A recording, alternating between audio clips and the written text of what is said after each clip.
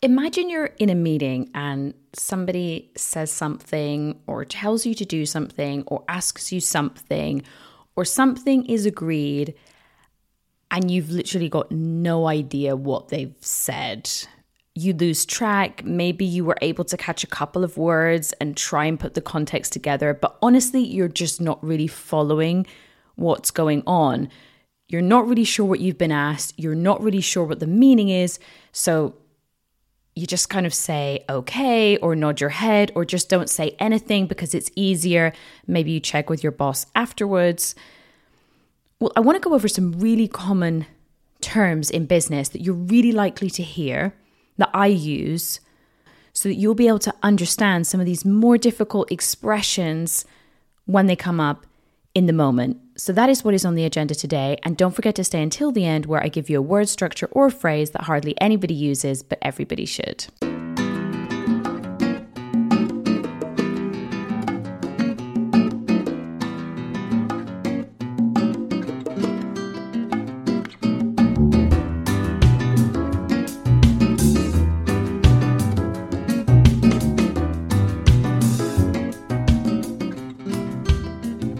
Hello and welcome to Ana Wichuen's English podcast. This podcast is designed for Spanish-speaking professionals who want to feel really confident when they speak English at work.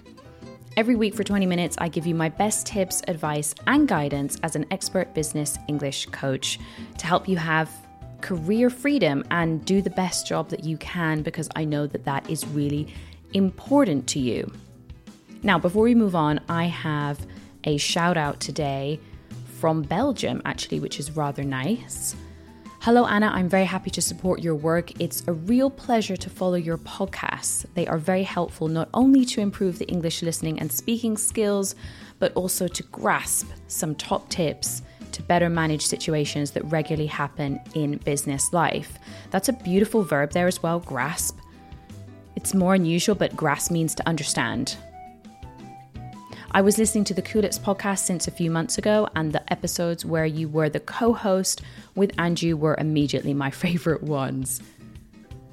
If you didn't know already, by the way, I also am on another podcast, which is called Culips.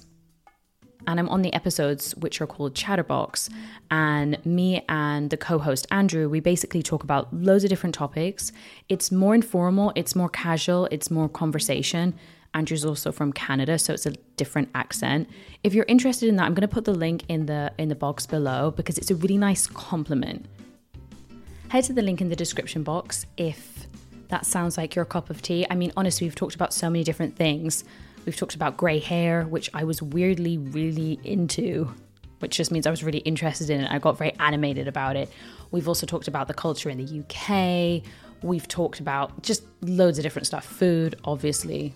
I love talking about food. I can talk about food all day. So definitely check that one out. And thank you so much for your comment, Giles. I think that's how I pronounce your name.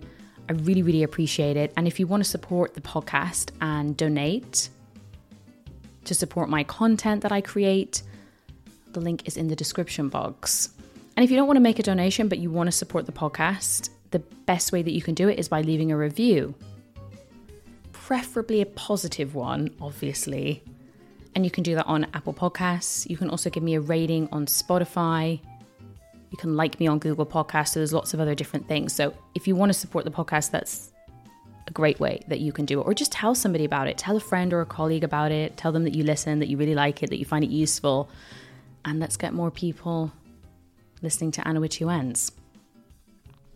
Just before we move on as well, remember that if you do love the podcast, you listen every week and you want to get a summary of really interesting vocabulary as well as the tips that I talk about in the podcast, make sure that you sign up to the Ana Wichuen's newsletter where you get a short and sweet rundown of the things that I've talked about in each episode straight into your inbox every Friday. And the link for that, again, is in the description box. Right, let's get on with it then. Now, we've all been there, haven't we? We've all been in a situation where people are talking or they say something to us and we're like, yeah, I don't think I really understood about 99.9% of what you just said.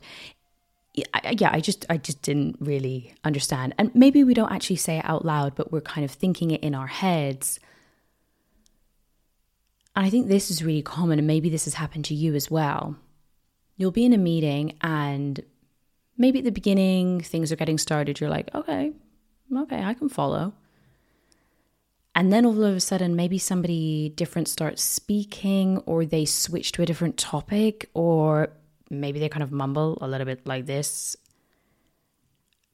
And you just feel completely lost.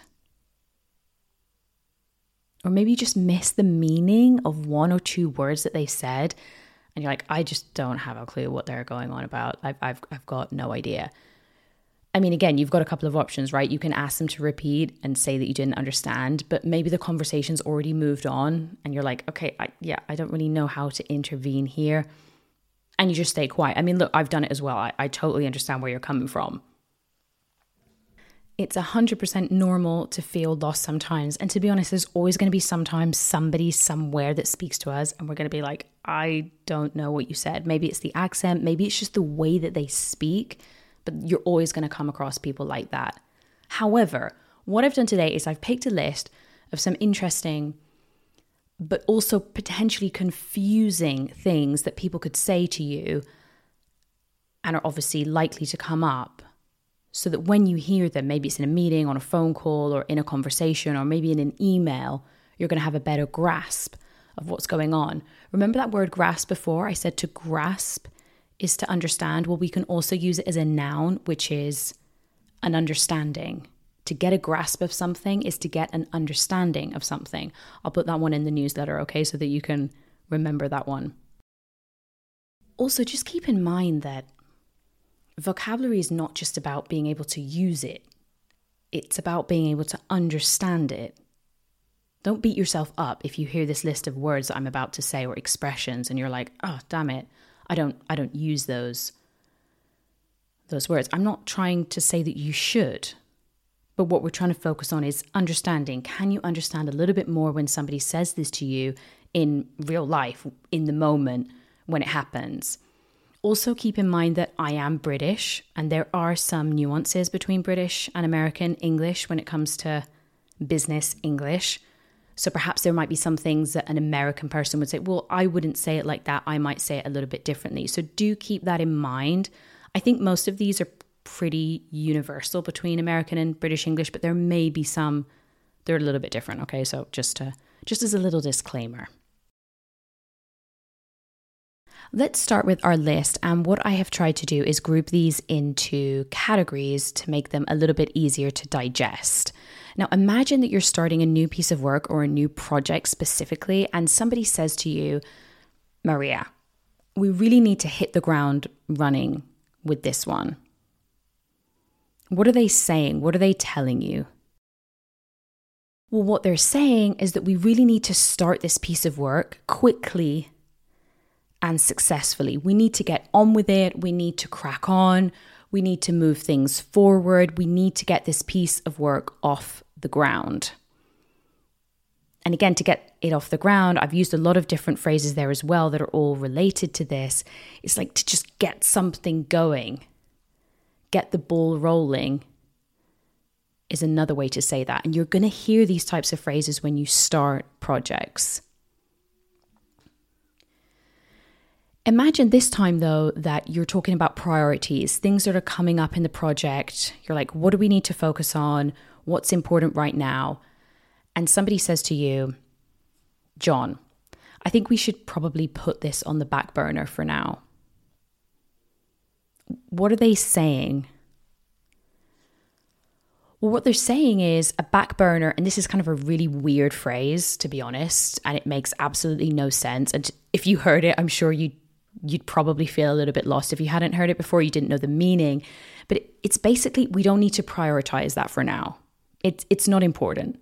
Let's put it on the back burner for now and focus on this. I'm not saying that we're never going to do it. I'm just saying that, okay, it's not the biggest priority right now, so let's just put it to one side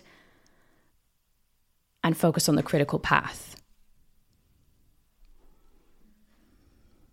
Another thing that you might hear if you're talking about what should we do, like what task should we do, is you might hear somebody say something like, well, we really need to pick the low-hanging fruit.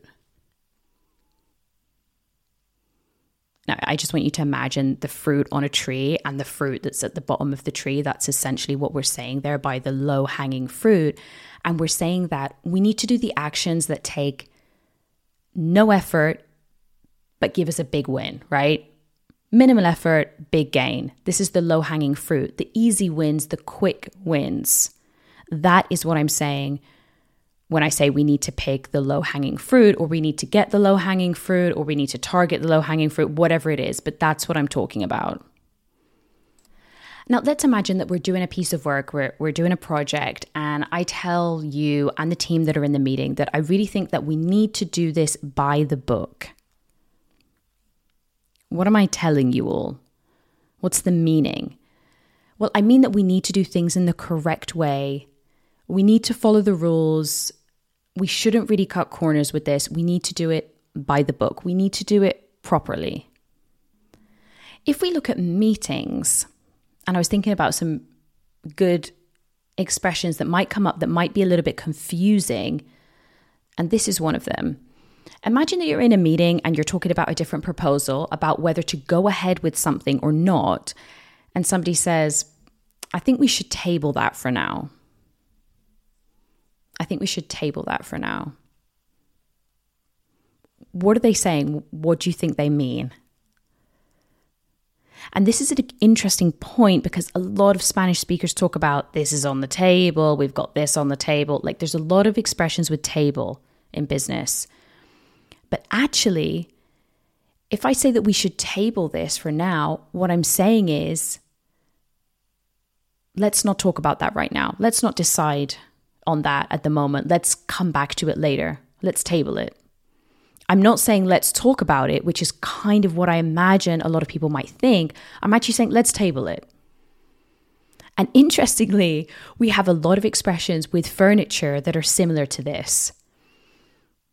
We also use shelve as a verb to shelve something, which also means if something is shelved, we decide not to proceed with it. This project was shelved last year because it wasn't profitable, it was too complicated, it was shelved. Plans to reopen the factory were shelved. It means that they fell through. They decided not to go ahead with something. So confusingly, if I say let's table something, I mean let's not talk about it for now. But if we want to say that something was tabled yesterday, it can also mean to be suggested for discussion. For example, if we're talking about maybe a board meeting situation, we might say that a change to the proposal was tabled by the executives yesterday, which is essentially it was brought to the meeting to be discussed or decided on or whatever. So a little bit confusing, right? And you might have to be very cued into the context to understand what I'm saying and what the meaning is. Let's table that for now. Let's talk about it later. This was tabled yesterday, meaning it was brought to discussion yesterday. That could be confusing.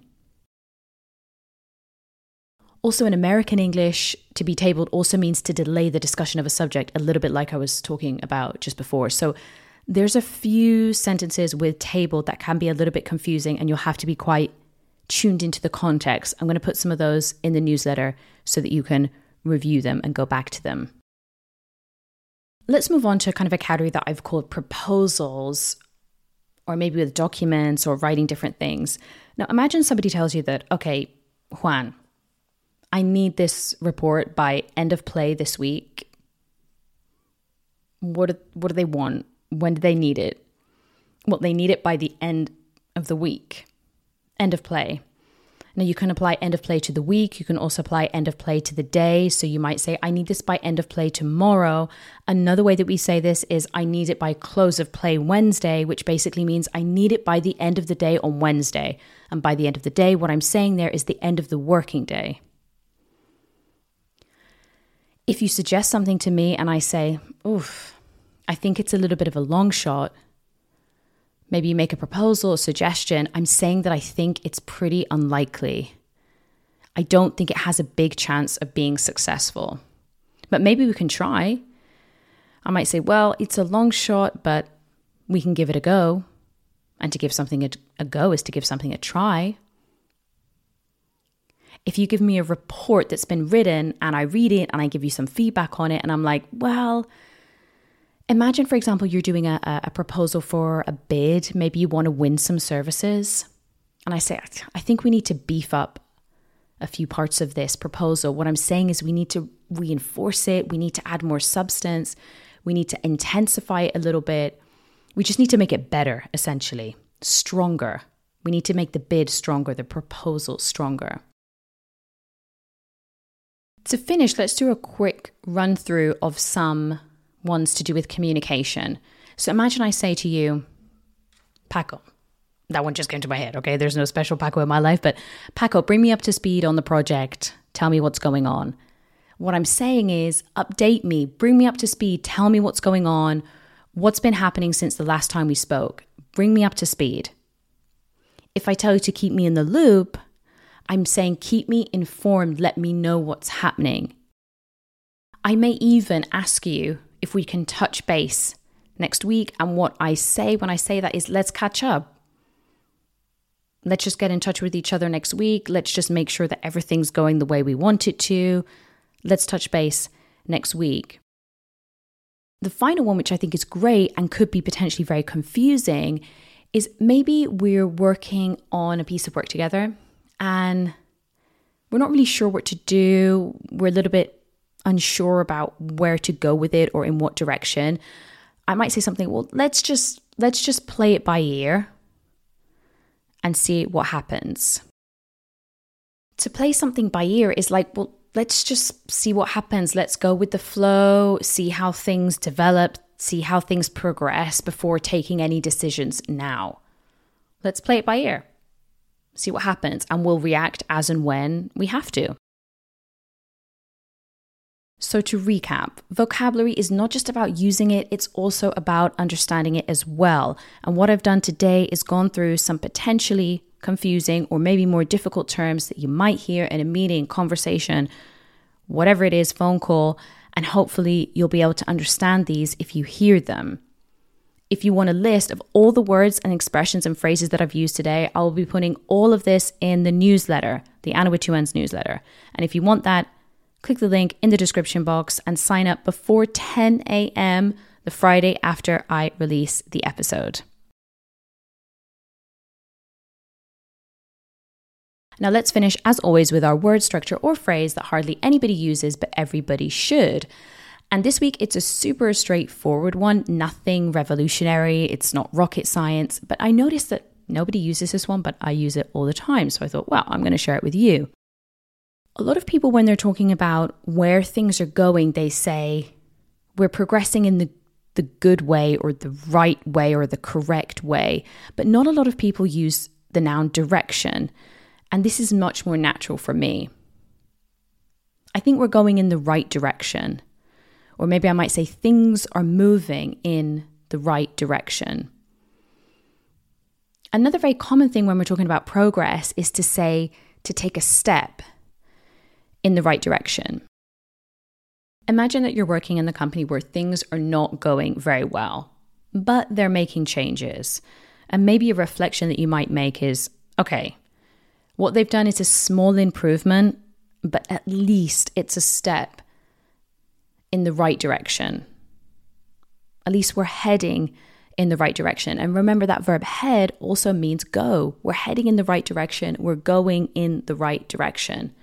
So that is my word today, right direction, and using it to talk about being on track, going in the right way. But direction is more common than way.